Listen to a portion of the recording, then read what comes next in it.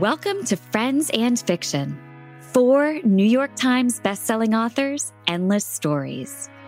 Novelists Mary Kay Andrews, Kristen Harmel, Christy Woodson Harvey, and Patty Callahan Henry are 4 longtime friends with more than 70 published books between them.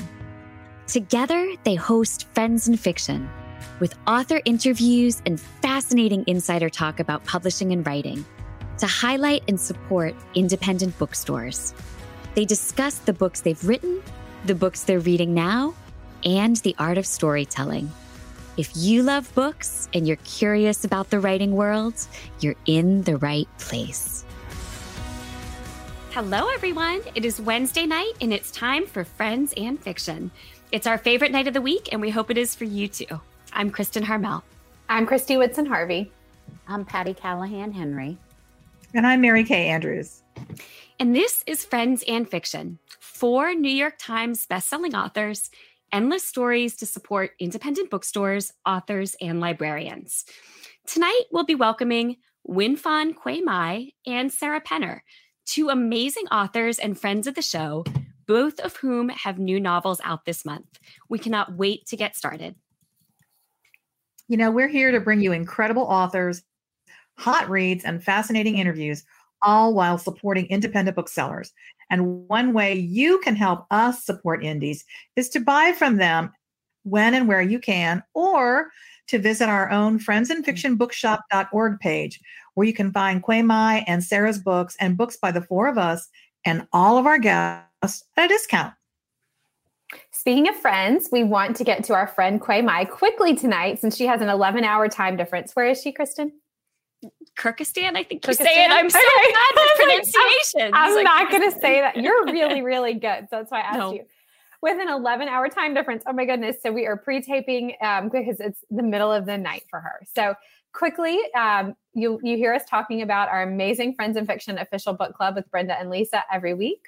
Make sure that you join their Facebook page so that you can be there this coming Monday, March 20th at 7 p.m. Eastern, when they welcome our friend Sadiqa Johnson to talk about her new novel, The House of Eve, which you might have heard was the February Reese Witherspoon pick. And of course, we have our Writer's Block podcast that drops every single Friday. On our Facebook page, we will always post a link to the newest episode, or you can find it on our Friends and Fiction podcast channel, which I know you've subscribed to, right? You've subscribed to it? Okay. So on our most recent episode, which is out right now, Ron and I talked to Jessa Maxwell about her new novel, her debut novel, adult novel called The Golden Spoon. It is so good, y'all. It's a murder mystery set at a baking show. And then coming this Friday, March 17th, Ron and Mary Kay will be talking to Jenny Jackson about her new novel, which is the Good Morning America book club pick for March, called Pineapple Street. So listen, review, subscribe, and share with a friend if you like what you hear. All right, ladies. So let's start tonight by introducing our first guest of the evening, our friend Nguyễn, Phan, Mai, who taught us Vietnamese proverbs back in April 2021 on a bonus episode of our show, and will no doubt impart some incredible wisdom tonight, too. No pressure on the incredible wisdom. No pressure. Oh my gosh, it comes out of her pores. Everything she says is incredible. I know. Dr. Nguyễn Phan Mai is an award-winning Vietnamese writer and journalist. She is the author of 11 books of poetry, short fiction, and nonfiction. Her debut novel and first book in English, that just blows my mind, The Mountains Sing, is an international bestseller, a finalist for the 2021 Dayton Literary Peace Prize, and the winner of many other literary awards, including the 2020 Lannan Literary Award Fellowship, who hailed her contribution to peace and reconciliation. Beautiful. She has a PhD in creative writing from the UK's Lancaster University. She currently divides her time between the countries of Vietnam and Kyrgyzstan, which is a mountainous country in Central Asia, just to the west of China. Her new novel, Dust Child, was just released yesterday, and we are thrilled to announce that it's our March pick for the Friends and Fiction Behind the Book book club with our friends at Fable. So if you're not a member yet, visit fable.co, not com, co, /Friends and Fiction, for a tree. You could get a tree for a free trial membership and read Dust Child along with us. Now, Dust Child is a suspenseful and moving saga about family secrets, hidden trauma, and the overriding power of forgiveness set during the Vietnam War and in present-day Vietnam. And we cannot wait to discuss it over on the Fable app for the next month and to talk to Quay Mai about it tonight. Sean, can you bring Quay Mai on? Hi, Quay Mai. Welcome. We're so happy to see you. Sorry, I didn't know that you selected Dust Child for your book club, and I'm just so emotional. Thank you so much. Thank you so much for the, honor of being here with you guys. I mean, Mary Kay, Christine, Pat, and Christy, the four of you are my inspiration. You're not just award-winning and best-selling novelists. You've done so much to uplift other writers and contribute to diversity in literature. I've loved watching your shows, and I have learned so much from each of you. So thank you so much for having me here. I was thinking about just today about, the time when I was selling things on the street, working on the rice fields and trying to make ends meet and having this dream of becoming a writer. And I still can't believe that I'm here. And thank you so much. We're humbled by you. My, that was. Okay. Did I not tell you beautiful things? Just. Oh my gosh, Quay Mai, you were absolutely incredible. We are honored. She's going to get invited back. That's all I'm going to say. I know, exactly. I was just thinking I couldn't be here without people like you, because you championed my book without knowing much about you back in, 2020, when I was like unknown, a writer from Vietnam, writing in a second language and using my dictionary, no less, in writing my books. So, as you can hear, I'm not fluent in English. I'm still learning every day. But having your support is just so amazing to me. I'm just amazed. And I need to thank the production team.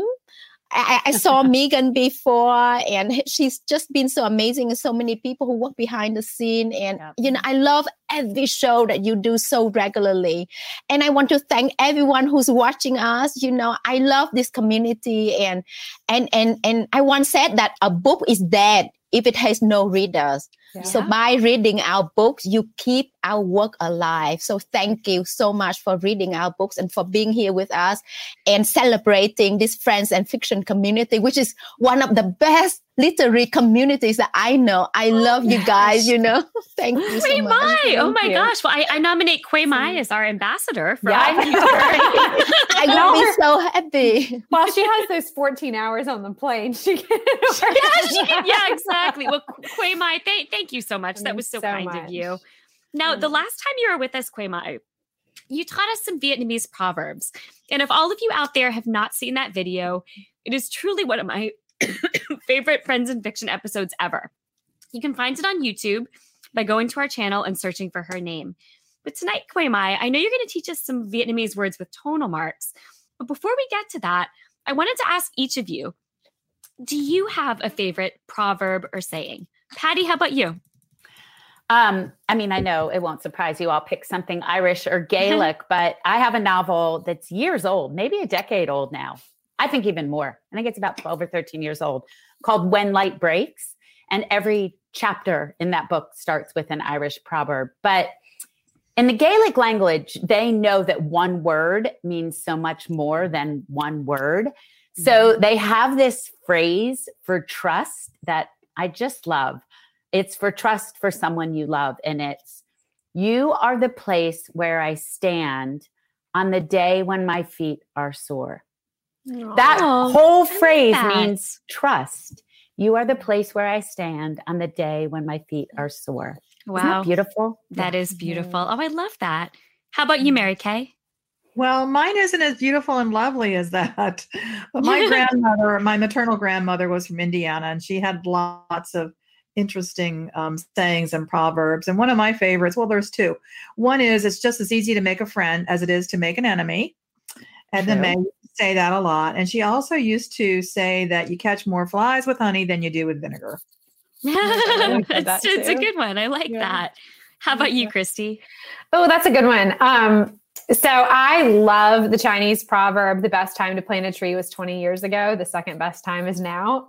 And I don't know. I think about that a lot when I'm like, I don't know. It'll take too long. I can't do it. It's too hard. And I'm like, well, it's going to be harder in 10 more years. Yeah. So yeah, it's true. Oh, I like that one too. How about you, Quay Mai? Do you have a favorite proverb you can share with us? Oh, I have so many proverbs that I love. I grew up with proverbs around me. So let me quote for you a proverb about the value of patience. So when I was growing up, my two brothers and I were very naughty. So sometimes my father would get upset at us. So my mom would say, mưa dầm thấm lâu, soft and persistent rain penetrates the earth better than a storm. So whenever my father heard it, he reminded himself to be soft and persistent rain, not being the storm. Yeah, so I think about that proverb all the time. I love that one. And Quay Mai, I meant to say to you earlier, you said your English isn't perfect, but it sounds perfect to me. I think you speak remarkable. It's better, I think you speak remarkable English, Quay Mai. I think it's just incredible. I'm still learning every day. I have a phrase book. I note down new words that I'm learning every day. So it's part of my inner thinking. So when I write, it's faster. But when I write in English, I still have to check the dictionary. When I write in Vietnamese, it's much, much easier. So I'm like a bit crazy by telling myself I can do this, writing in English. Well, it's awesome. The poetry translates, though. I mean, it's beautiful. I think you write so poetically in English. Yeah, so I think I will share my proverb too, which is also Gaelic, like Patty's. My mom's side of the family is Irish. So that's a big part of my cultural background too. And I'm going to try to say it actually in Gaelic, which is Ershgal. Oh, I did not even try. I practiced it. Ershgal Hela a Warren Nadina, which literally means people live in each other's shadows. What it essentially means is that through the shelter of other people, we survive. So I love that. We all need each other. And I think that's kind of one of the themes of Friends in Fiction too.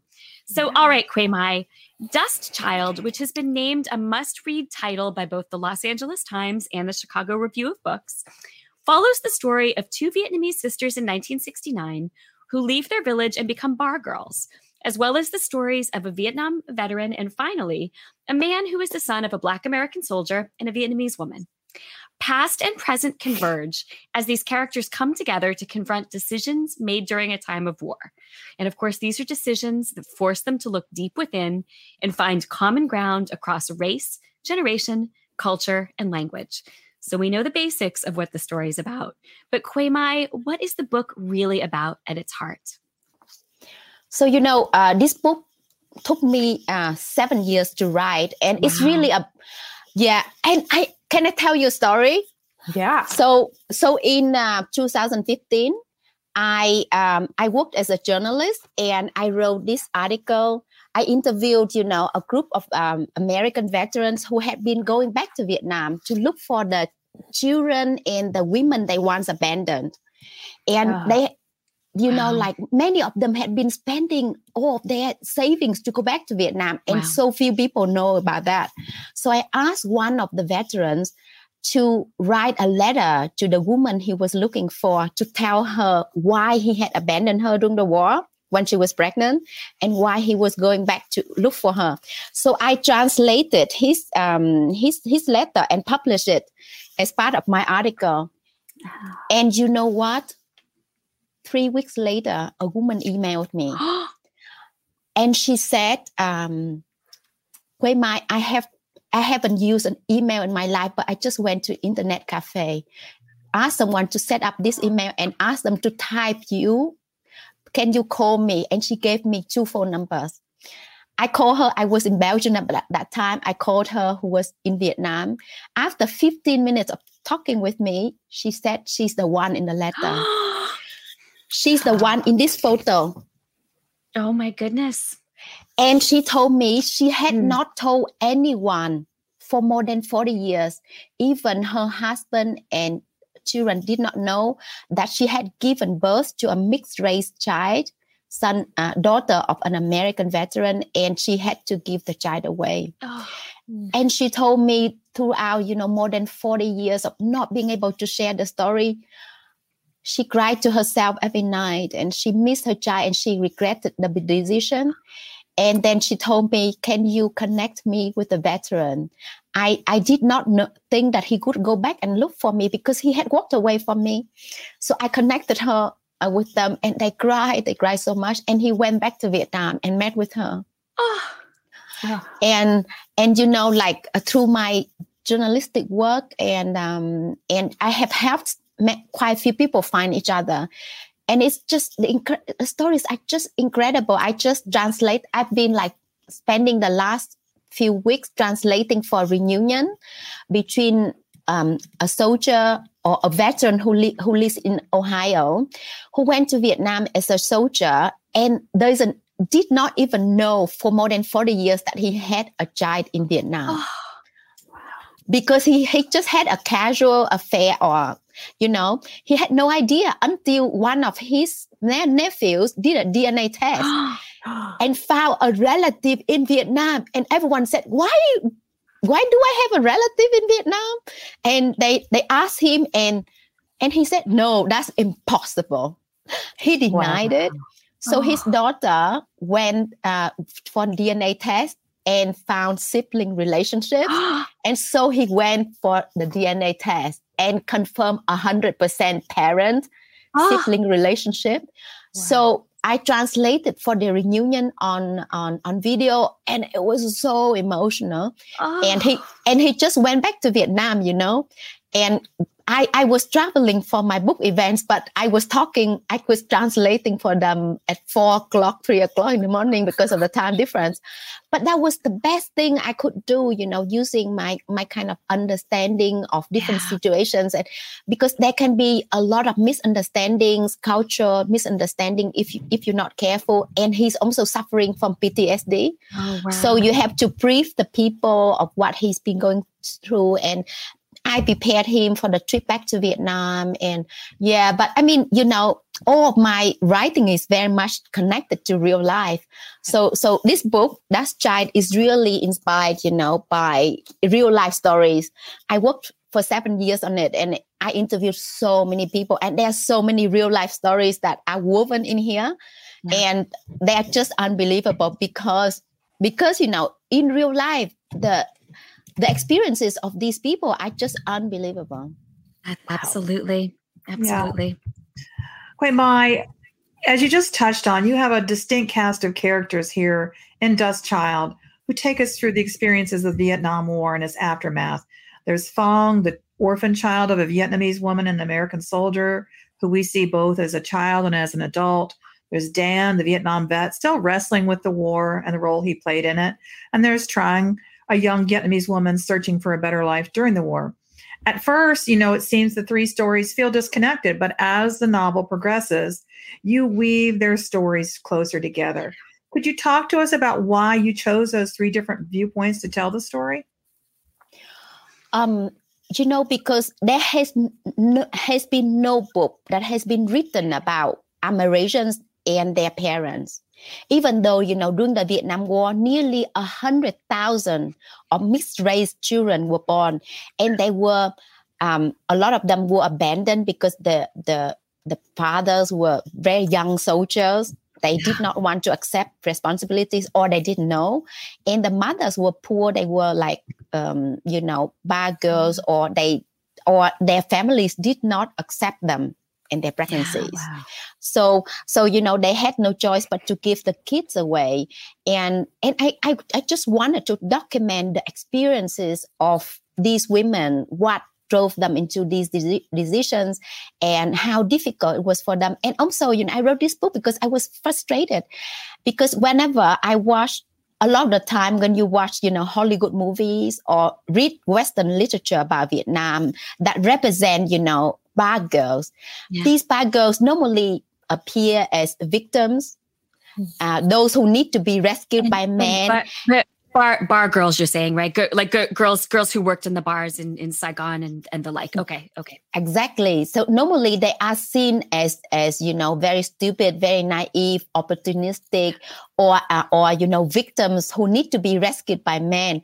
And I interviewed many of them, and they are very complex and beautiful women who went through a lot to save their families, and I think some of them made the decisions to put the children into orphanages as a way to save them, so there are just so many layers of complexity. And I think it was very crazy of me to attempt something that I thought was impossible, that I wrote in the voice of a white man who's a traumatized helicopter pilot, so to be able to write then in this book, I had to study helicopter, did a lot, interviewed a lot of people who had experience with the helicopters, and also because of my years working with American veterans, translating for them when they are back to Vietnam.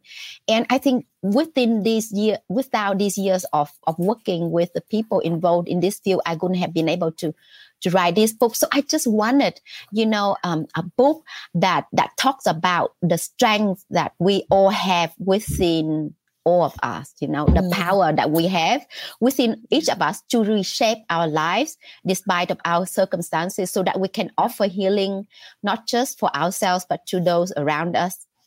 So Dust Child is very much an anti-war novel. It is a call for peace and for humans to love humans more.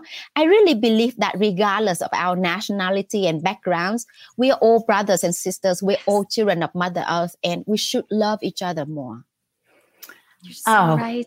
Quai Mai. I mean, and I think that's one of the most beautiful things about historical fiction is this ability, I'm getting choked up, but it's this ability to bring back something that I had no idea until you wrote Dust Child about that, right? We only have what we've been told or seen in movies, and you bring a different light. And there is this line early in the book from the perspective of the Vietnam veteran. His name is Dan. And he says, Vietnam had made him believe that God had little power over a world that was so in love with war. And that is such a powerful statement, so in love with war. Do you think that you just talked about us seeing it from a different perspective? Do you think that war has the power to change the way a soldier or a civilian sees the world?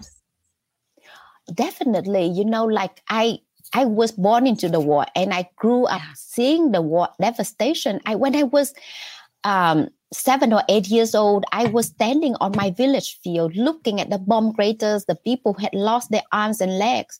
I tell you this story. One day I was walking to school, and I saw a mother dangling from a tree branch.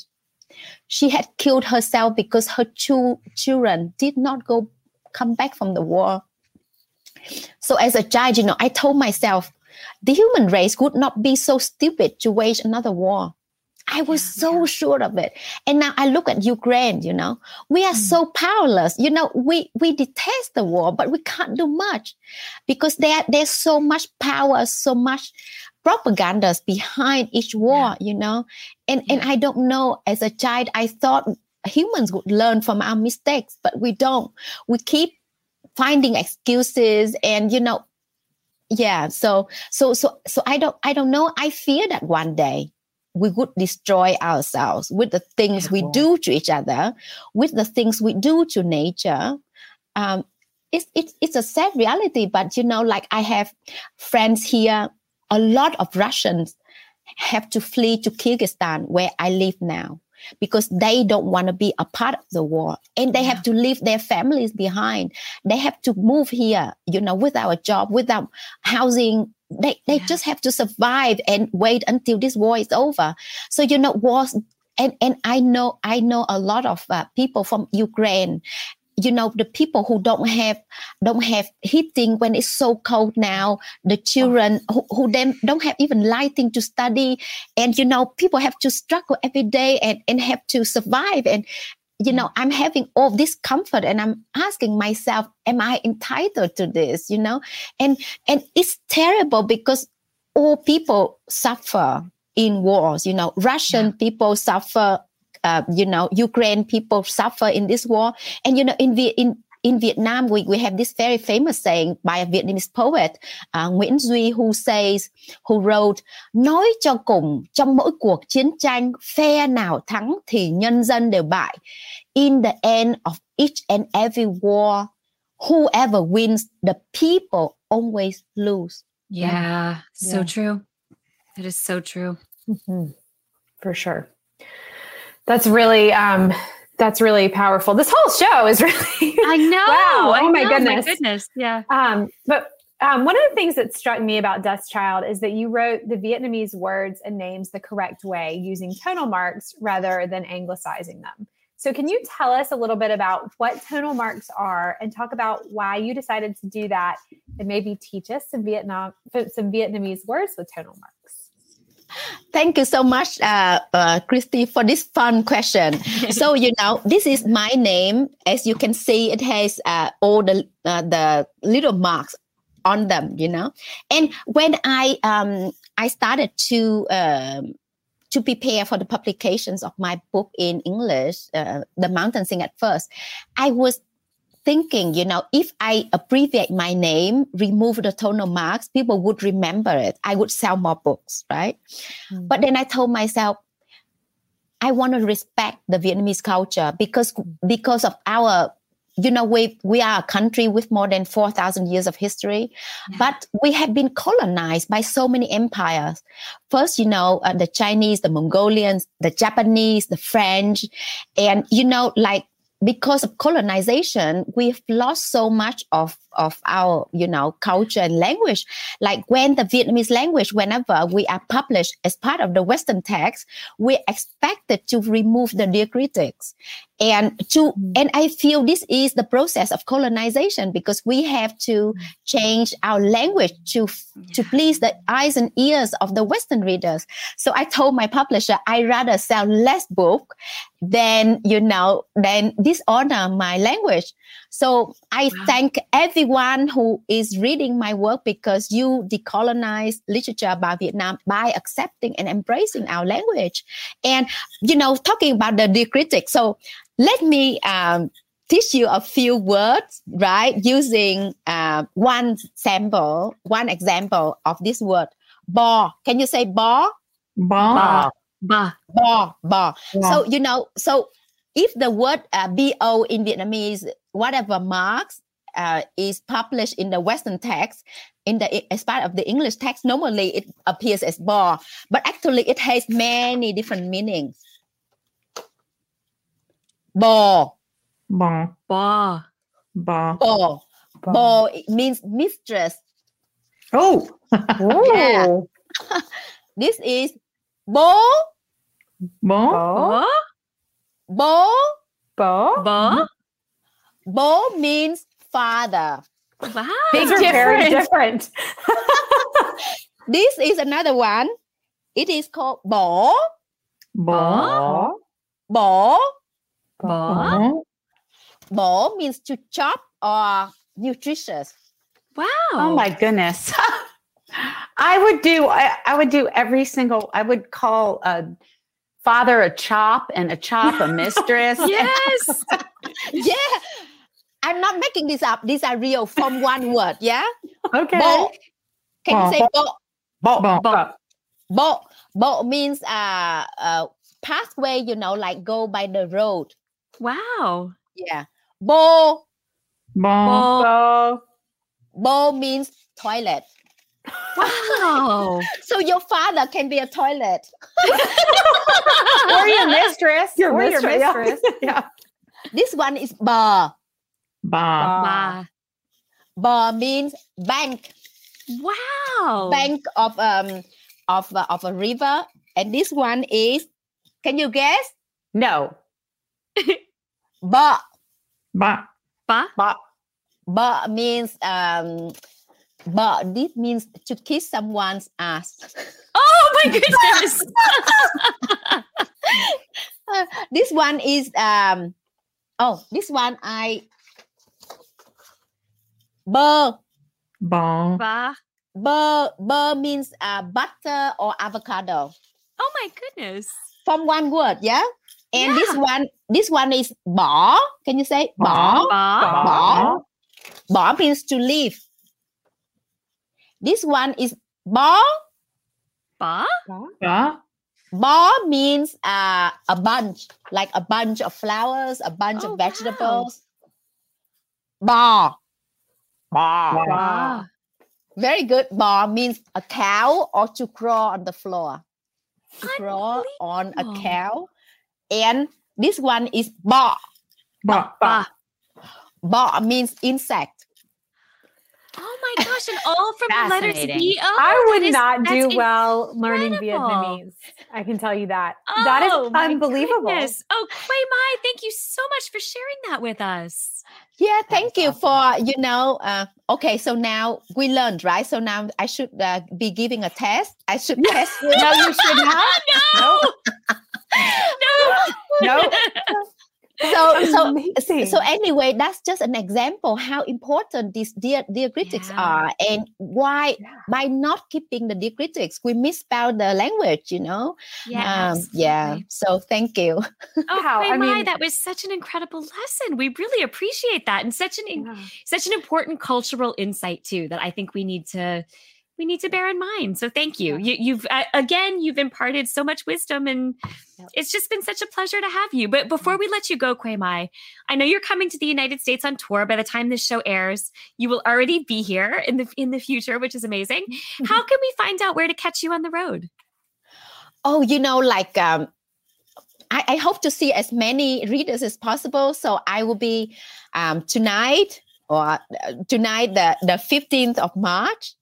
I will be at the Seattle Library, and then after that, San Francisco, Oakland, Orange County, Los Angeles, San Diego, Las Vegas, Estes Park, Boulder, Houston, Washington, D.C., Maryland, East Sandwich, Boston, New York City, Pittsburgh. So the links are on my website. I mean, it's an epic tour. I hope I will survive. I hope I will survive because of the 14-hour time difference. So I will be better in jet lag. But, my husband says that I'm a light bulb. When I'm around readers, I'm like explode because I have endless energy because I love my readers. Oh, well, you know what? I feel like I can speak on behalf of all your readers and say we love you too, Quay Mai. We adore you. We're so glad you're coming to the U.S. and we're so glad that you joined us here tonight again. Thank you, so to all of you watching out there, don't go anywhere because coming up in just a few minutes, we have author Sarah Penner here to chat about her new novel, The London Seance Society. But first, Quay Mai, thank you so much for joining us and bringing such light into our lives, both with your books and just by being you. We really appreciate it. And we wish you the best success. Thank you so much. I have always felt, so emotional to be on your show because I said last time, it feels like going to Hollywood, to present stories from Vietnam. And I feel that way because you're my inspiration. So thank you so much for having me. It's my great honor. Thank you, everyone, for being with us today. Thank you. Safe travels, Quay Mai.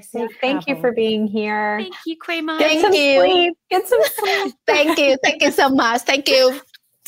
Bye. Bye. Thank you. Xin chào. Bye. Bye. All right. So our friend Sarah Penner is waiting in the wings, and we're very excited to talk with her too. There's been so much buzz about her books. We're very excited about her coming up. But first, a few quick things to tell you about. Here at Friends in Fiction, we are all about books, from our separate book club to our podcast, and of course, the show that is run by the four of us, all who happen to have brand new books out in 2023. So if you think that you might want signed first editions of those books, listen up. Right now, you can head over to booktown.com and find our Friends in Fiction first edition subscription. Why should you order this package, which comes with 4 books spread over 4 separate months? Not only will you get signed first edition hardcover copies of each of our books the week of each of their releases, but you'll also get a limited edition kitchen towel that says "Dinner can wait. It's time for Friends in Fiction." So you can order this amazing package right now from booktown.com. That's Booktown with an E at the end. And we might be adding a tiny little surprise in there. Yeah. So but you'll just have to see when you get there. We'll just have to see. Yeah. So we want to make sure you know about our in-person events coming up. You'll always read about them in our newsletters and on our individual sites and on our individual newsletters. But for a quick recap, we will be in Columbus, Ohio on April 26th, and then in Charleston, South Carolina at Buxton Books in the Riviera Theater on May 1st to celebrate the launch of The Secret Book of Flora Lee. And then on June 6th in Huntsville, Alabama, with Snail on the Wall at another theater for Kristen's The Paris Daughter. And on July 20th, we'll be in our beloved Oxford Exchange in Orlando. Tampa. For yep. For Tampa. I don't know why I always do that. It keeps popping that up in the script. Yeah, I don't know why. Tampa. For Christy's launch of the Summer of Songbirds. And tickets for all of those events are on sale right now. But there's so much more. You get the bamboo steamer, the Ginzu knives. We are going to be in Christy's hometown of Beaufort North, not hometown, but her town. The town of her heart. The town of her heart. How's that? Yeah. My heart's hometown. Someone said that and I was like, oh, how cute. We are going to be in Beaufort, North Carolina on August 1st for a breast cancer fundraising event with earlier.org.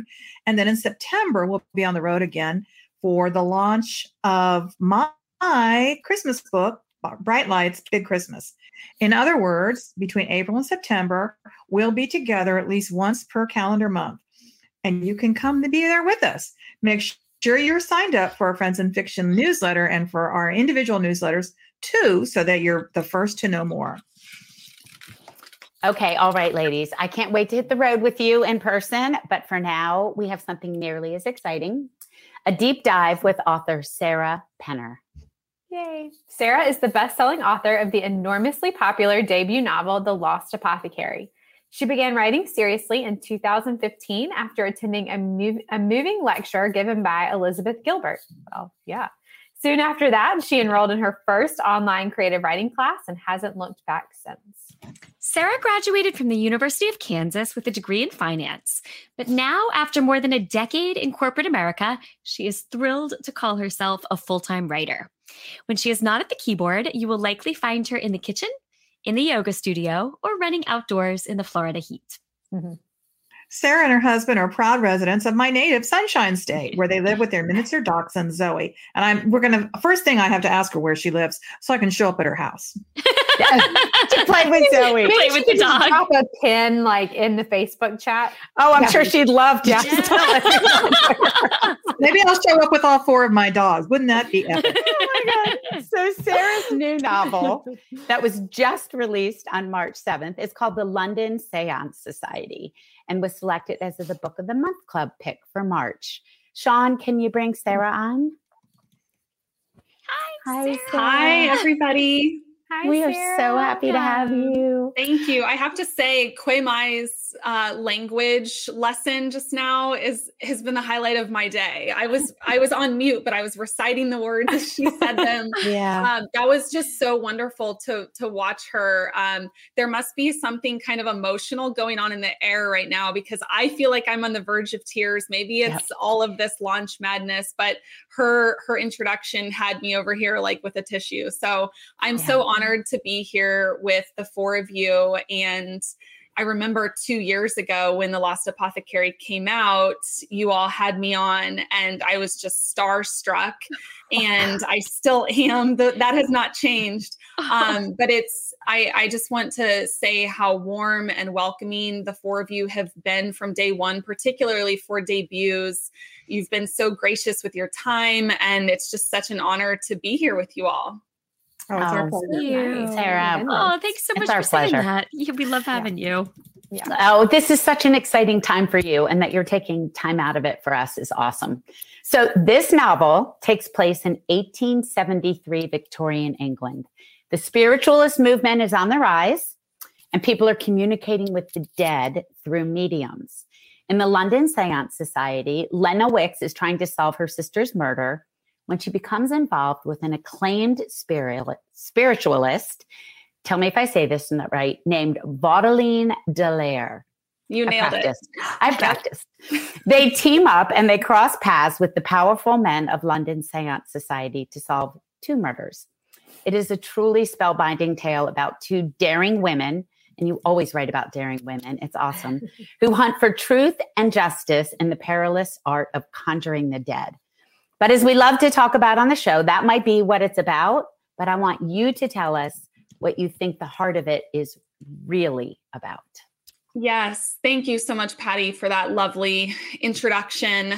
You're right that on the surface, the book is a murder mystery. It's meant to be fun and feminist and full of cliffhangers and twists and all of the things that readers have come to love about my books. But beneath the surface, there are a couple of themes that I think are much more important that are discovered in the book. And the first one is this desire for us as humans to connect with the people that we've lost. So I lost my dad when I was 28, and I know everyone I know has lost someone. We've all lost someone. And so this desire to connect and relive some of those really beautiful experiences in whatever way we can, I think that's a universal human desire. And so we find the protagonist in my story, her name is Lena, and as the story begins, she has lost her little sister under suspicious circumstances, and she does not believe in ghosts. She does not believe in seances,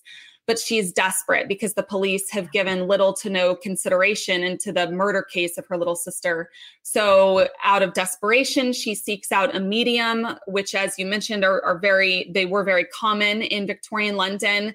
And she starts to realize very quickly that she, despite her skepticism, actually has some very natural talent in the art of mediumship. So that's the first thing that I think is kind of below the surface of this book. The second thing is a little more fun. There's a lot of truth versus illusion exploration in the story. So seances in Victorian London were brimming with fraud and ruses and tricks. And there were a lot of fraudulent mediums during the time who were trying to make money and draw huge audiences to watch their fraudulent seances. And so while researching this story and then ultimately writing the things that take place, I had so much fun with kind of teasing the characters and the reader with what is real and what is not real. And there are some times where I don't really make it explicitly clear because I want the reader to kind of be holding their breath and turning the pages. And with The Lost Apothecary, my debut, I did a similar approach with the magical realism aspect. And I just love teasing readers and characters with the question of, is what I'm seeing with my eyes real? And is this experience real? Or is this a trick or magic or an illusion? So those are kind of two of the main themes beneath the surface of the story. Yep. Okay, let's talk about the origin of this story. And I'm fascinated with the fact that your background is in nuts and bolts, finance. But then you give us, with The Lost Apothecary, and then with this moody atmospheric setting of the London Seance Society, you bring us back into this sort of foggy, shrouded world. And you have women who find their way around in these worlds and cliffhangers. Tell me the germ of the idea for this. Because what was the spark that started the fire of this story? Right. So I allude to it in the dedication at the very beginning of the book. So the book is dedicated to my big sister, Kelly. But then below that, in parentheses, I say that the book is also dedicated to my mom because she was the first one to say, Sarah, we should go to a seance. And my mother is a big believer in the spirit world. And a couple of years ago, she pulled me aside and she said, Sarah, I want to go to a seance, but I don't want it to be something just funny or playful. Like, I want to actually seek out a real medium and go to a seance. So as it turns out, in the United States, there are 2 existing villages that are centered around spiritualism. And one of these 2 villages happens to be about 90 minutes from my house in Cassadaga, Florida, which is I've been there.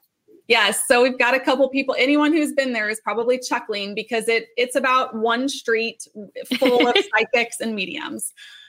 So my mother and I went on a very top secret trip because I had sold the book to my publisher, but I did not want anybody to know the topics and themes that I was writing about. So I told my mom, you cannot put any photos on social media. We're going to go see these psychics. We're going to go to this seance, but no pictures and no spoilers. So we went out there, and I am a skeptic. And so I kept my journal very close because I am so much like Lena, the main character in the story. And so I wanted to draw on what was I feeling as I was surrounded by all of these people who not only believed in ghosts, but made it their life profession to help uncover this spirit world. So I kept my journal very close and just wrote down what I was seeing, what I was feeling, what I was experiencing.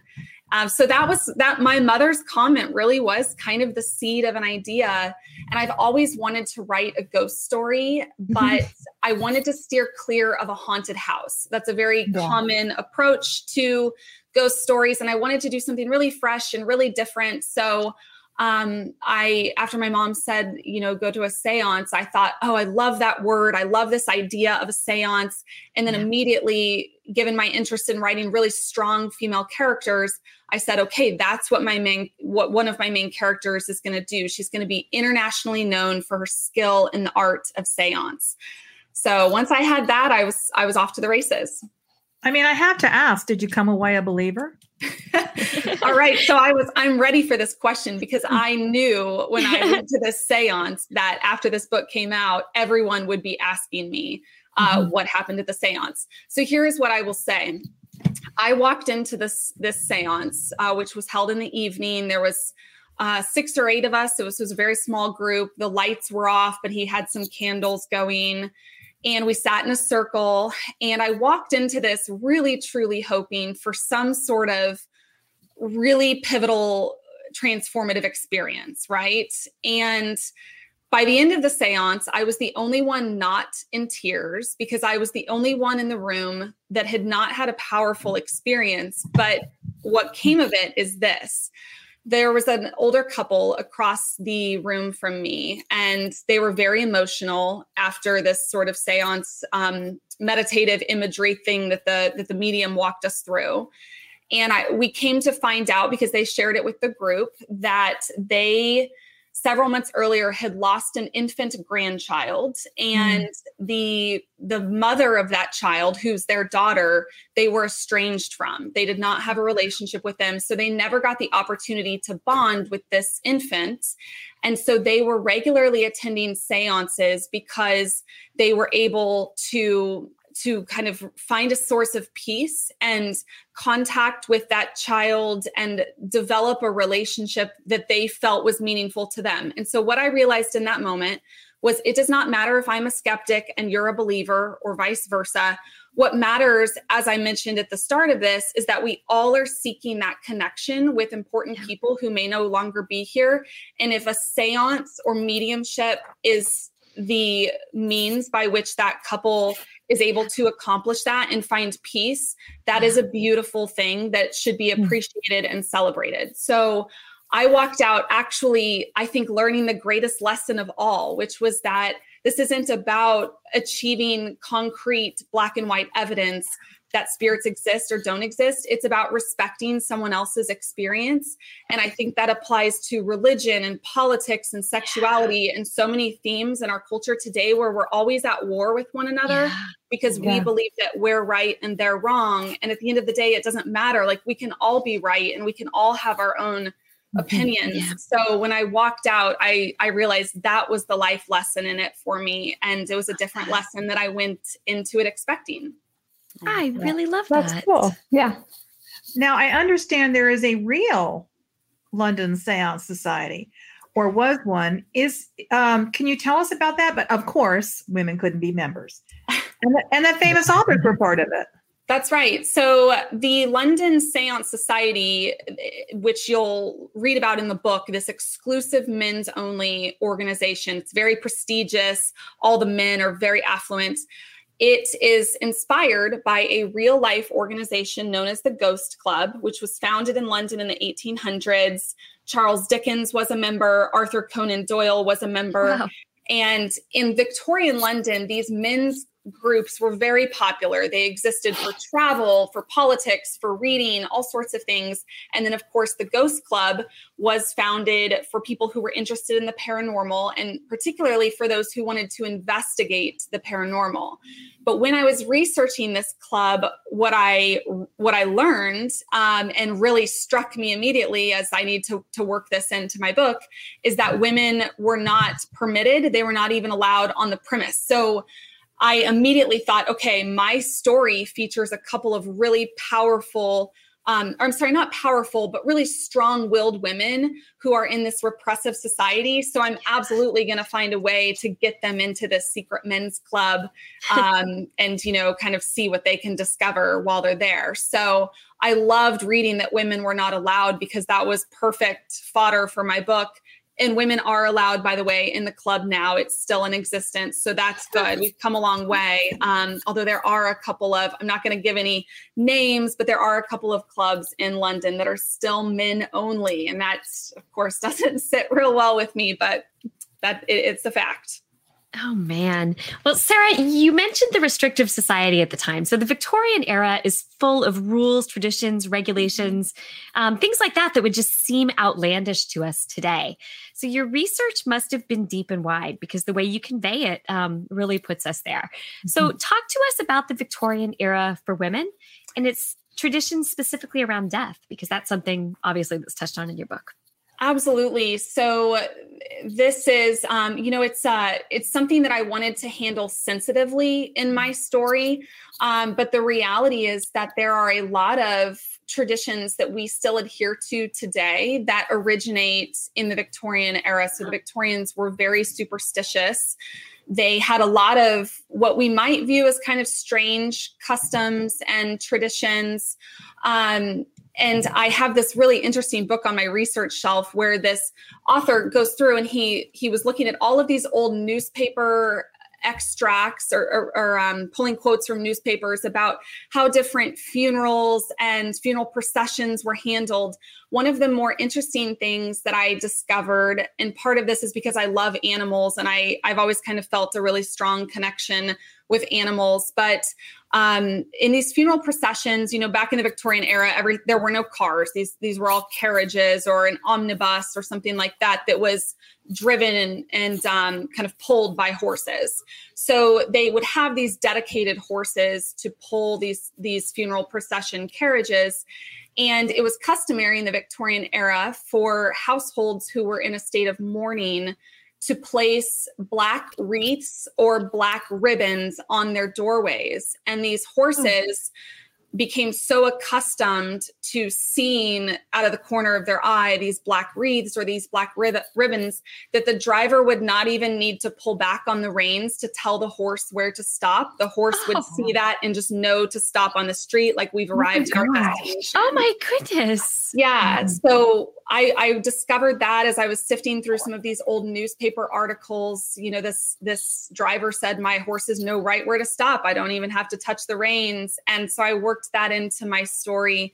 So it was little factoids like that are so fascinating as a historical fiction writer that we get to it's very fun to kind of weave them into our own invented narrative.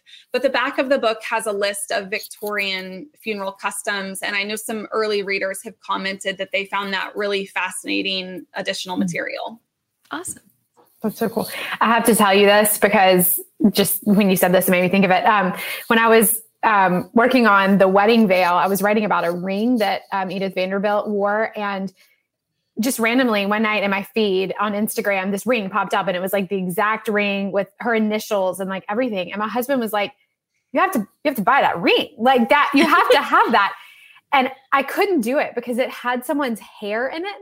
And like, I had no idea about like the Victorian custom during mourning of like putting people's hair in the jewelry. And I was like, I just can't wear someone's hair. Like I just, it's so weird. Yeah. Yeah. There were emporiums, dress and attire emporiums that all they stocked was Black mourning attire. And sometimes widows who were too bereft to leave the house, the emporiums would send out their dressmakers to these homes of the wealthy, and they would stock them up with 6 months to a year's worth of Black attire, because that was yet another one of the customs. And I think we all kind of know that from media and pop culture. But the length of time that you would wear mourning attire, depending on how close you were to the individual. Men, for instance, when on their top hat, there was typically a ribbon that would wrap around it. And if someone who was sort of distant, like maybe a cousin had passed away and you were at his funeral, it was customary for that ribbon to be very narrow. But if it was like a spouse or someone much closer to you, that ribbon could be up to 7 inches wide on the rim of their hat. So there were so many rules. And, today we're just kind of advised wear dark colors. But again, that all traces back to these, the origins are in the Victorian era. It's really fascinating. That's so interesting. Well, this novel opens with a seance, and it's so wonderfully atmospheric. And from there are twists and turns and cliffhangers, and you take us through it all as we try to find the answers to the murder mysteries. So can you tell us about this plot, and do you outline? Or can you talk about how you plot? I'm sorry. Right. Don't tell us about the plot. You want everyone to read the book. Don't tell us about the plot. Do you plot? So when I sold the book to my publisher, they bought it off of a 1-page pitch.